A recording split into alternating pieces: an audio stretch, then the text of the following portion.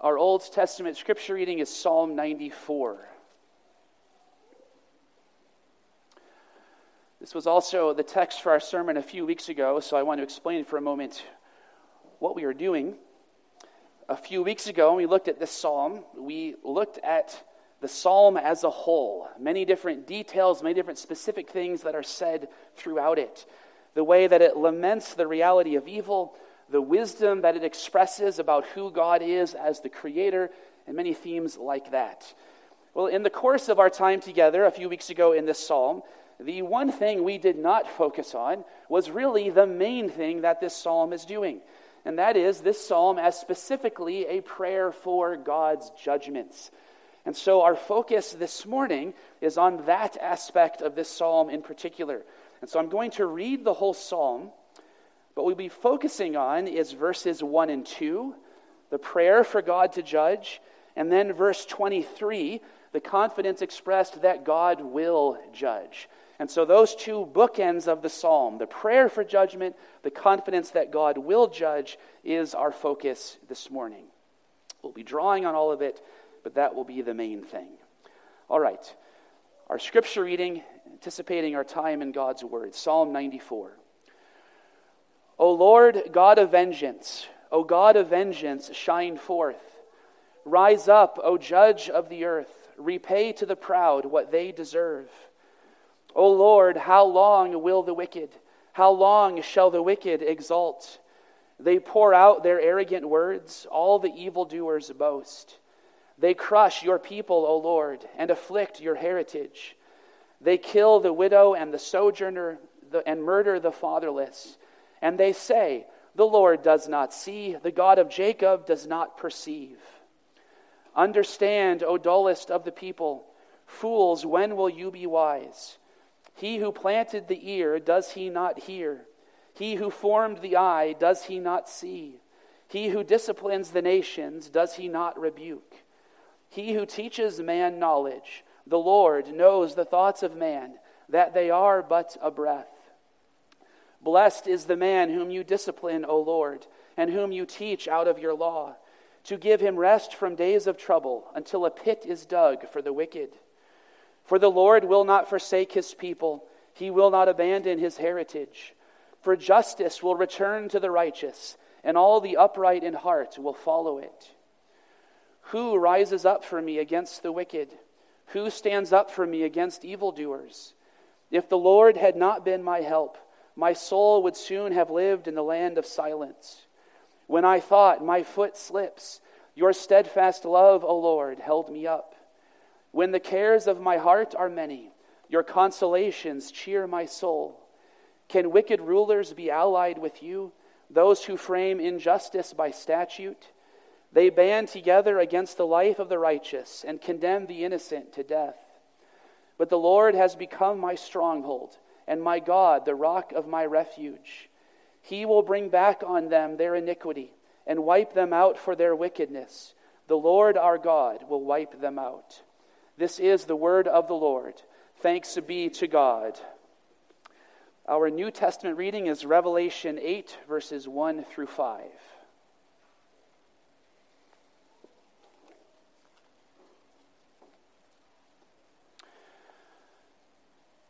Last December, we spent some time in the book of Revelation. This is one of the chapters we looked at, so I read this as a reminder of something hopefully at least some of us remember from then.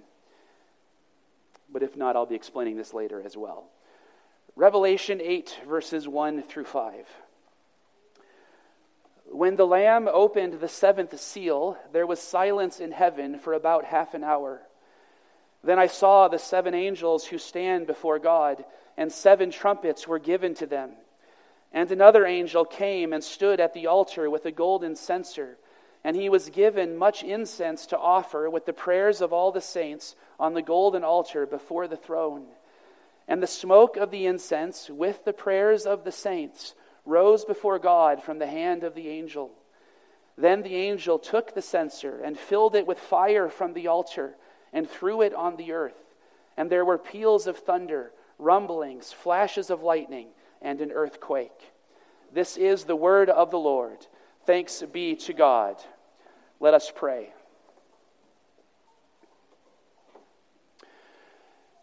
Our Father in heaven, we give you thanks for your word, for your faithfulness in revealing yourself and making yourself known to us. We desire to receive this word, not simply as giving us information about you, but as being a means by which we experience your living voice speaking to us. Indeed, we desire to experience your living voice speaking to us not only through the public reading of your word, but through its proclamation in our midst. And so we pray for the blessing of your Holy Spirit so that we might, by that blessing, hear your voice and respond with faith. For we pray in Jesus' name, amen.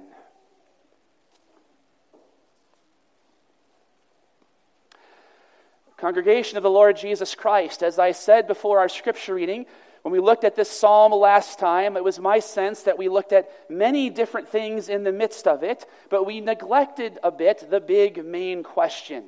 And that is, what does it mean for us as the Church of Jesus Christ to sing for God's judgment to happen? I trust that even though we spoke of this psalm a few weeks ago, even though we've sung it many times, every time we sing it, it feels a little bit strange.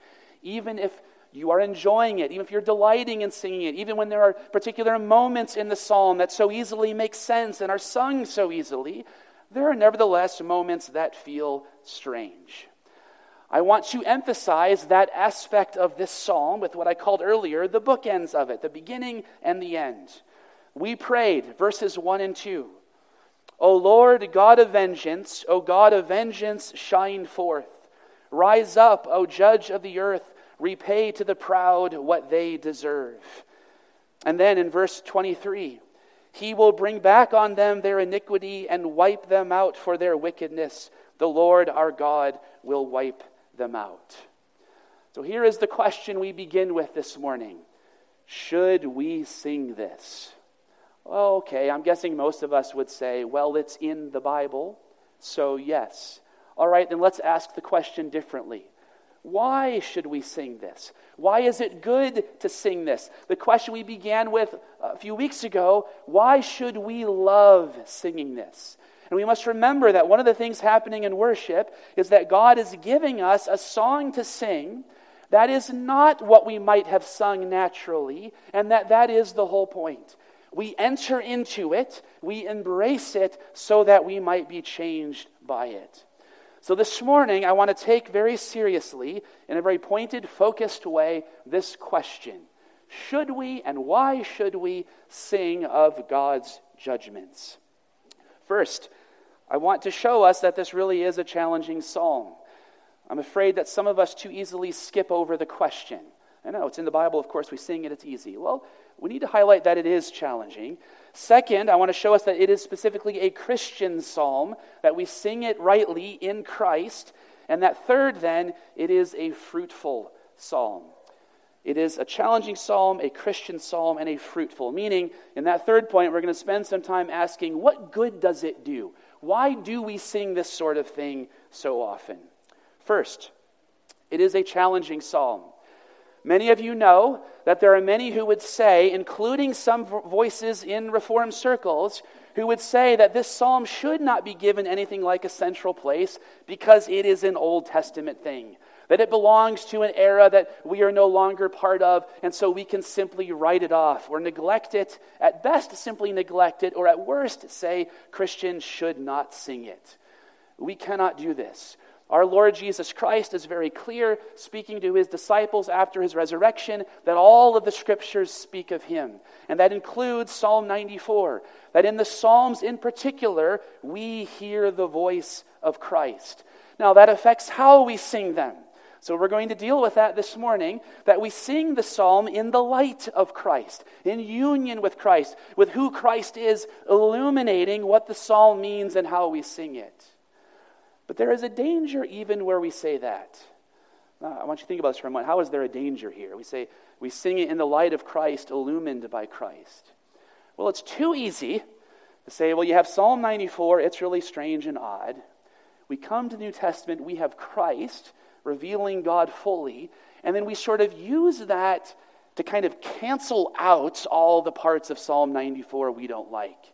And it's tempting to think of Christ illuminating the psalm in a way that sort of domesticates it, gets rid of the parts that seem strange to us.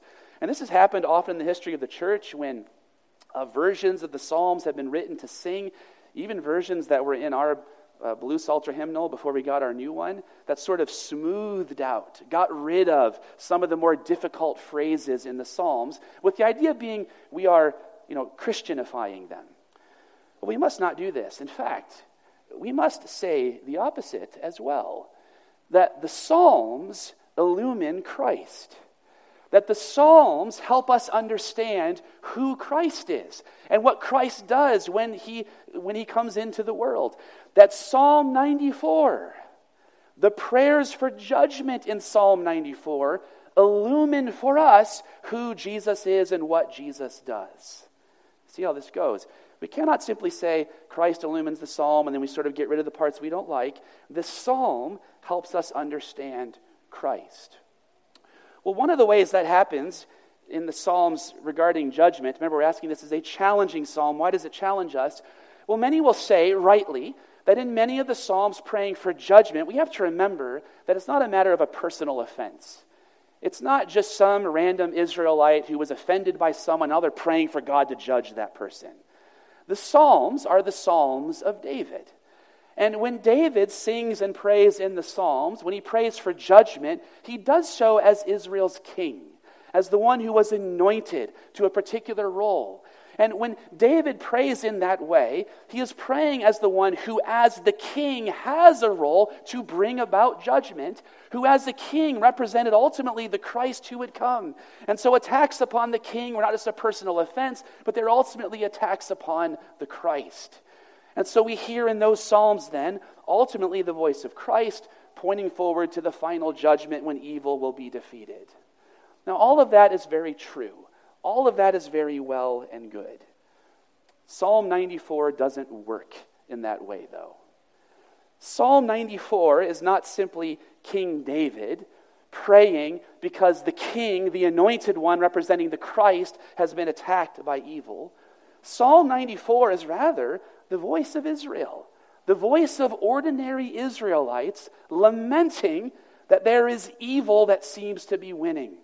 It is the voice of regular Israelites praying about the fact that evil seems to be in charge, that evil is in places of power, and that power is being used to oppress the weak.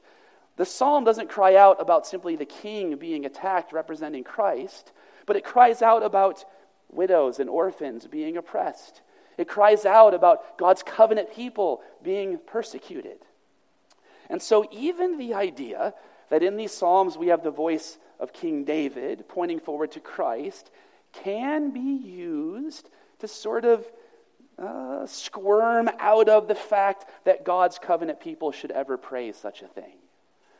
I want to set before you from Psalm 94 that the church of Jesus Christ, as the church, in union with Christ, but as the church, is called to sing and pray these words.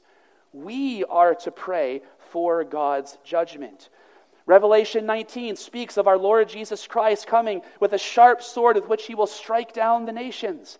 And Revelation chapter 6 portrays the souls under the altar praying, how long before you will judge and avenge. 2 Thessalonians chapter 1 encourages the church with the promise that Christ will return to avenge evil. In all of these places, the New Testament says the church continues to pray for God's judgments. Psalm 94 remains the voice of the church in Christ. We are called to sing for God to judge evil. The psalm then must challenge us. We must not use theological complexity, as true and good as so much of it is, to get away from the fact that we are called to sing this and that is challenging. So, what do we do with it? How do we sing it then? We know we can't simply reject it. I hope you're persuaded by the fact that it is in Scripture, that it points to the Christ, that New Testament speaks this way, that we cannot simply reject it. Well, what do we do? It is not simple enough, or is not good enough, simply to just then sing it. We must sing it rightly. We must sing it faithfully. We must sing it in a way that truly is in Christ and transformed by the fact that we are the church of Jesus Christ. There's many ways to sing it, to reject the idea that we should reject it and still be wrong. One of those ways is to sing it, but really rarely because we're just not comfortable with it. This is what I am convinced so many Reformed churches do. They never really talk about it. They sing it because it's there, so we have to, but it feels odd and we never quite get why we are doing so. We must not do that. That's why we're spending this time in the psalm. We must know why we are doing what we are doing. But there is also a version, again, seems to be common, seems to be growing in certain circles. There is a version that wants to sing, yeah, we're going to sing this psalm because there's that bad guy over there, that person that we know of who's in power, and we're going to sing it against them. We're going to sing it because we want them to go down. Actually naming people. I've heard of instances of a psalm like this being sung with actual politicians being named of who was being prayed and sung about. This too is a grievous error, a danger that we must avoid. And so it seems at times we are trapped between two options. There are those who simply want to neglect such a psalm and ignore it, or there are those who want to sing it in a really creepy, presumptuous, and simplistic way. What are we to do? Well, we must look more closely at what is happening when God's word teaches us to pray this, and we must understand the way in which we pray it precisely as a Christian psalm. It's the second thing we do together this morning. Secondly, it's not just a challenging psalm, it is a Christian psalm. What is happening when we pray these words? O Lord, God of vengeance, O God of vengeance, shine forth. Rise up, O judge of the earth, repay to the proud what they deserve. Crying out long, how long shall the wicked exult? How long will they get away from it? Crying for God to judge. Well, I want to give you 3 horizons, 3 levels at which this psalm has meaning for us. All 3 of them being levels of meaning that properly belong to us as a Christian church. So I'd hate to do this because I know it can be distracting. But especially for those who are taking notes, I'll highlight this for you. This is point 2, that it is a Christian psalm. And under point 2, we have 3 subpoints, 3 horizons, 3 levels at which we pray this. First, the first horizon is that we are praying for God to set things right in the here and now. We are praying for God to enact justice, to maintain order, to keep the world as it should be in the here and now. We can call this the language of praying for God to restrain evil. That it often looks like evil is simply going to undo the creation. The creation is spinning out of control. This is a prayer for God to uphold moral order. To say, look, God, you created the world in such a way that evil doesn't work. That paths of rebellion against you lead to destruction, and that the way that is good is the way that is fruitful. This is a prayer for God to maintain that. There is the language in verses 8 through 10, remember, of speaking of God as the creator. That we know that God perceives because God is the one who brought into existence perception. We know that God sees and hears because he is the one who brought into existence seeing and hearing. That there is a created order, and we're praying for God to uphold that. Verse 13. To give them rest from days of trouble until a pit is dug for the wicked. That there is an end of destruction that wickedness leads to. At the very least, the Psalms would say, natural death. That humans eventually die, and that limits just how much evil can do. The Psalm is a prayer for God to maintain that, to prevent evil from simply taking over. Verse 23 is where this is most clear. He will bring back on them their iniquity. In this is the language of Proverbs. The Proverbs that would tell us when bad things happen as a result of doing evil things, When consequences happen as a result of rebelling against God's way, those aren't random judgments, but that is rather the evil coming back on itself. It is the consequence of the thing. It is living contrary to how the world is made to be, and therefore it leads to judgment. It leads to destruction. And the psalm is a prayer for God to maintain that. That means that at some level, and I want to say that very carefully, at some level, one of the ways that God does this, that he answers this prayer, is through human means. One of the ways that God does this is by giving people times of relative peace, relatively just and fair laws, of good order, of rulers who rule faithfully and justly. There is a kind of goodness that the Scriptures affirm from beginning to end, to government, to the military, to law enforcement, all of these being a means by which God restrains evil and keeps evil in check. And so if one of you wants to ask me, I was hoping you would have asked me by now, and you haven't, it's fine. But if someone wants to ask me, can a sniper in World War II pray one of these psalms as a blessing for God to bless him in the work he is doing? I would say, yes, maybe, sorta, kinda. Because here is the thing. All of those human means of restraining evil are always partial, are always imperfect, are always weak, and never get things entirely right. This prayer then is prayed with humility, acknowledging that we don't know how to get this right. And so while we affirm the good of civil government, Romans 13 is very clear about this, the goodness of the civil magistrate and what God can do in the way of restraining evil through them, part of the whole point is that government can be corrupt. Part of the whole point is that militaries and law enforcement can be corrupt. And so on the one hand, this prayer might be expressed through wise laws. It also might then be answered through the doctrine of the lesser magistrate and resisting foolish laws. Part of the point is we don't know, that we are humbly acknowledging that God alone can do this. And so yes, there are expressions in the here and now of peace, of righteous and just laws by which God restrains evil, but we can never get this totally right. Our efforts as humans are always imperfect.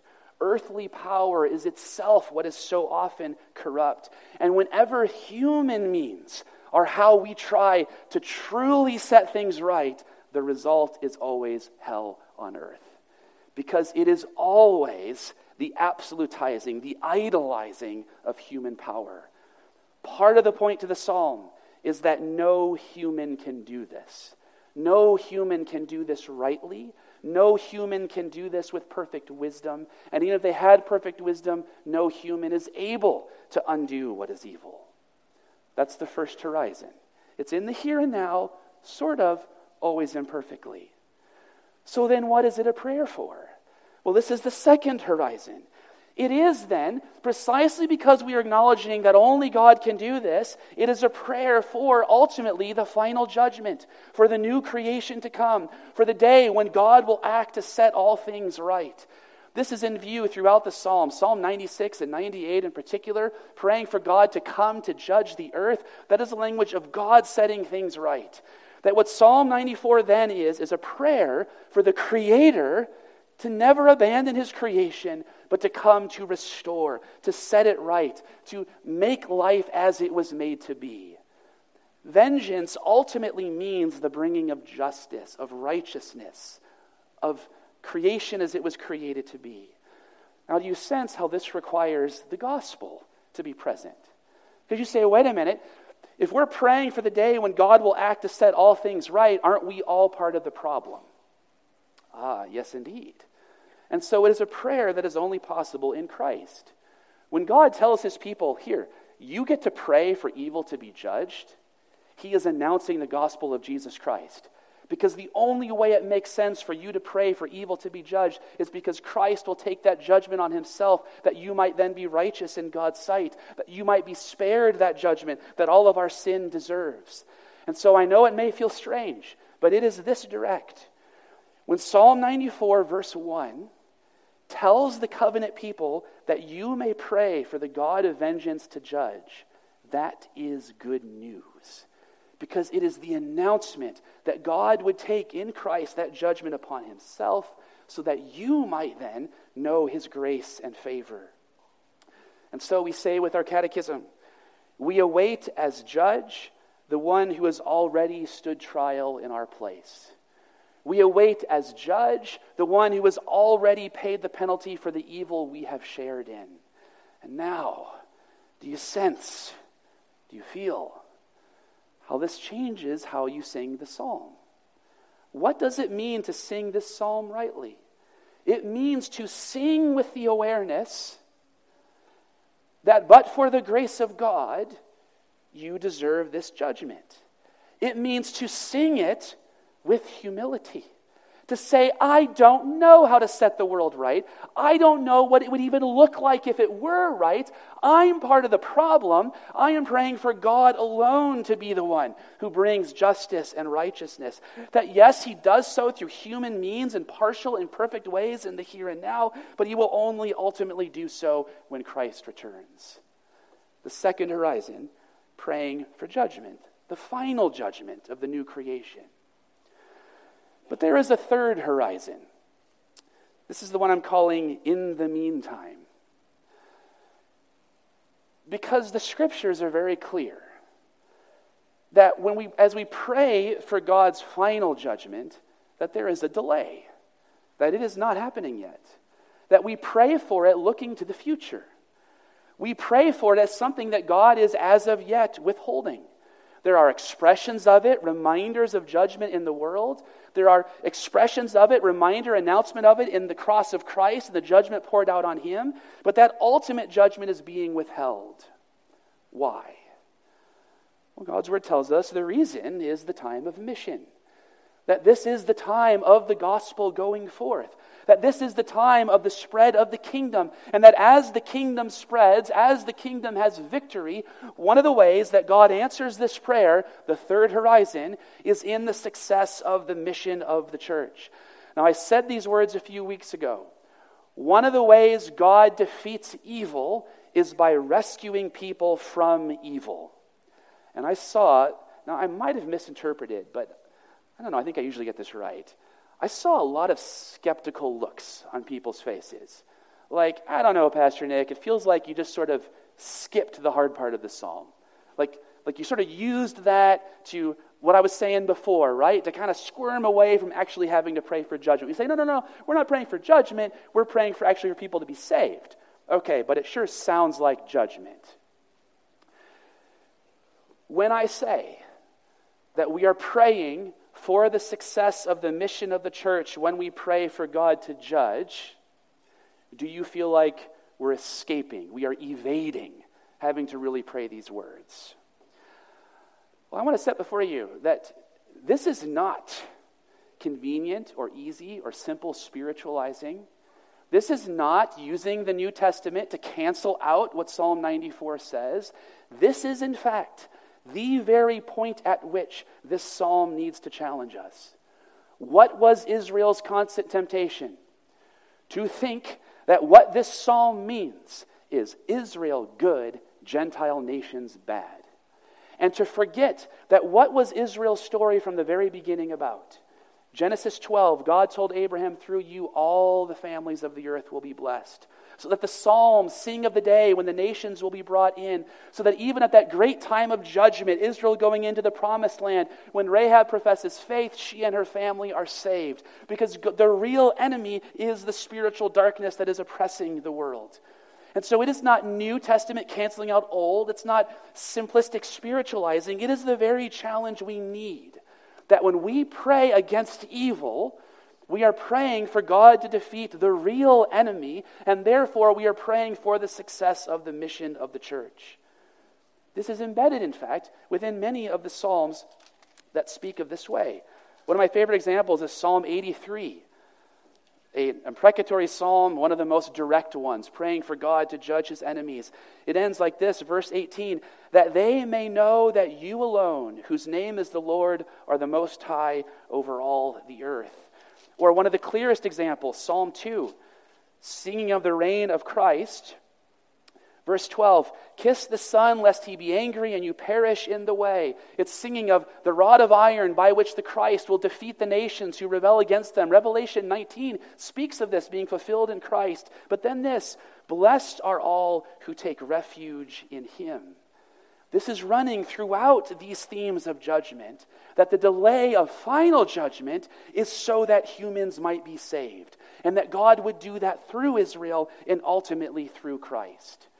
And so as we sing these words, we remember Ephesians 6, verse 12, that we wrestle not against flesh and blood, but against the spiritual forces of darkness.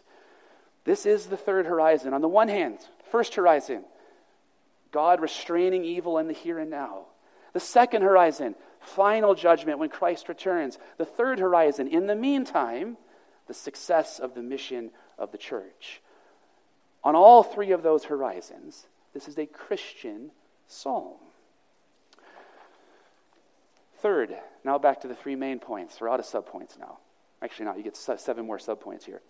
Third, a fruitful psalm.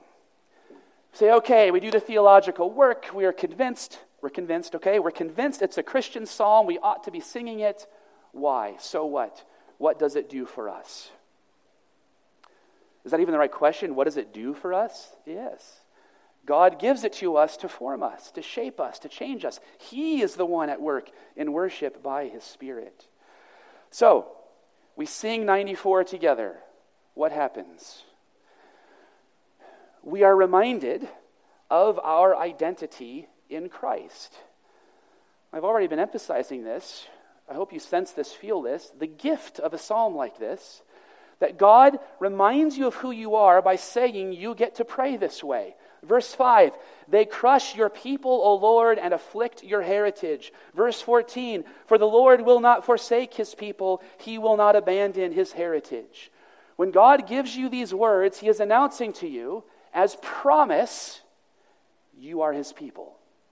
You are his heritage. That you have this secure identity in union with Christ.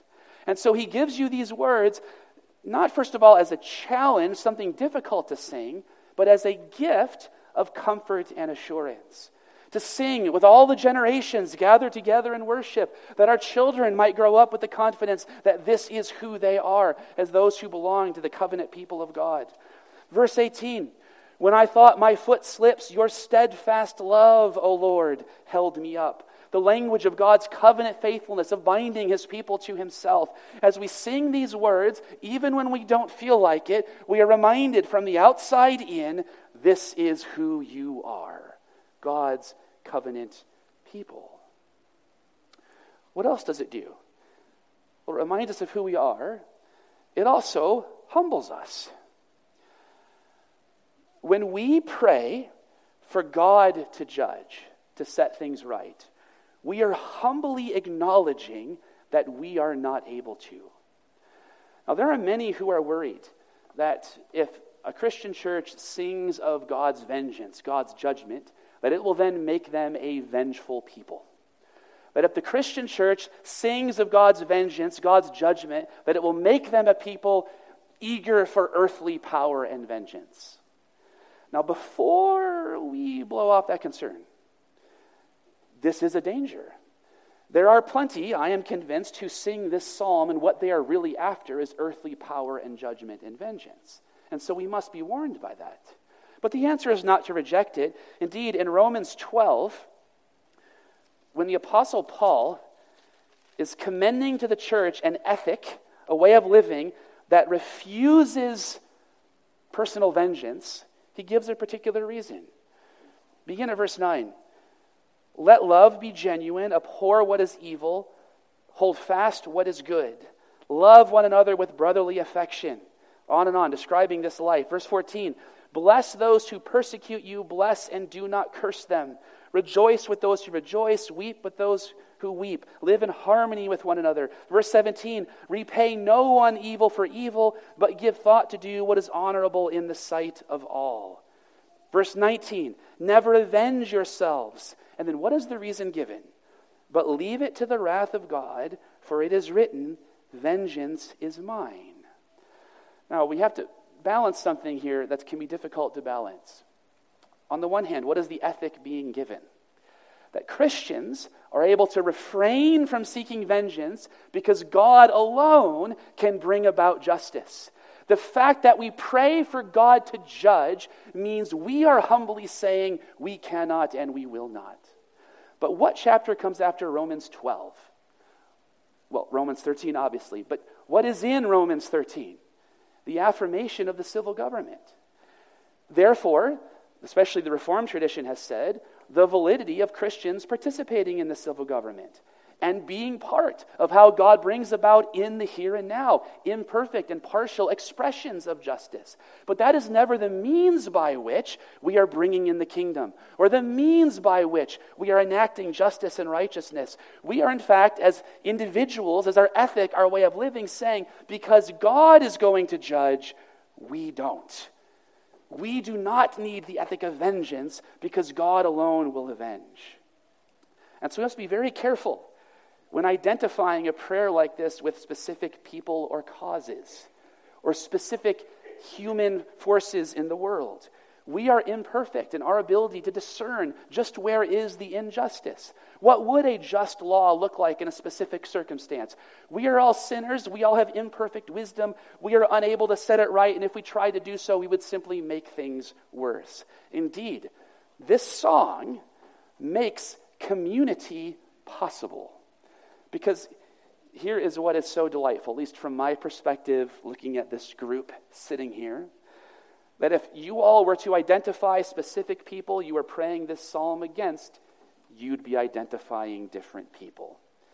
If we were identifying specific enemies in the realm of politics and power and earthly influence, there are different ideas represented here about what the problem is, about how things should be. And that would naturally be the case because we are imperfect, we are sinners, our wisdom is incomplete. How can we then get along? We pray that only God can order it rightly. Only God can set it right. Only God can bring about righteousness and justice. All of our efforts are imperfect. It forms us with humility. But then there are others who will say, all right, well, that way you just described it means you must then be saying, forget about the world. Who cares what happens out there? Just one day in the future, God's going to do something, but for now, we're just fleeing from the world, escaping from the world. But the scriptures are very clear that when we pray this way, God acts in the world. In Revelation chapter 8, the prayers of the saints ascend before God's throne in heaven with the incense. This is our New Testament reading. And the censer of that incense with the prayers of the saints is thrown onto the earth. And there is a description of natural disasters, things happening in the world in response to the prayers of the church. And so, brothers and sisters, when we say, this is us humbly acknowledging we can't do it, this is not saying we don't care what happens in the world. We are saying God acts in response to the prayers of His church. That we sing and pray this because we care about the world. We sing and pray this because we know the world needs God's action. The world needs the coming of the kingdom in the world, and we are confident in a forceful, bold, confident way that God acts when we pray faithfully. That when we pray, God of vengeance, restrain evil, set things right, that it makes a difference as God responds in the world. But now, with the posture of humility, saying we don't always know how that will look. We know that judgment is delayed for the time of mission. And so we humbly acknowledge only God can do it, but confident that God acts. Another thing we do when we pray this way is we are encouraging and warning each other. Very important to remember, the Apostle Paul's language of singing is that we're singing as a way of speaking to each other. There is the encouragement. Verse 17 and 18, if the Lord had not been my help, my soul would soon have lived in the land of silence. When I thought my foot slips, your steadfast love, O Lord, held me up. In the midst of this, we sing of individual experiences of being rescued, being preserved, being protected by God, therefore to encourage each other. Verse 19, when the cares of my heart were many, your consolations cheer my soul. There is a challenge here that I never cease to delight in. That is an extremely personal expression that we all just sang together. Some having experienced it just this week. Others of us longing for the experience of it. And in all of that, we thereby encourage one another. We also warn each other.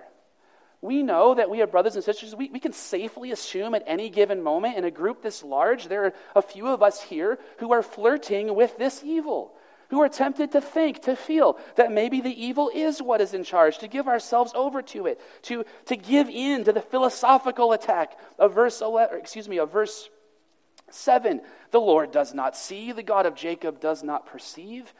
And so we sing these words of judgment on that evil to embolden each other, to hold the line, to stay the course in the way of persevering against it. You have brothers and sisters right now terrified by that evil, haunted by that philosophical attack. God doesn't care.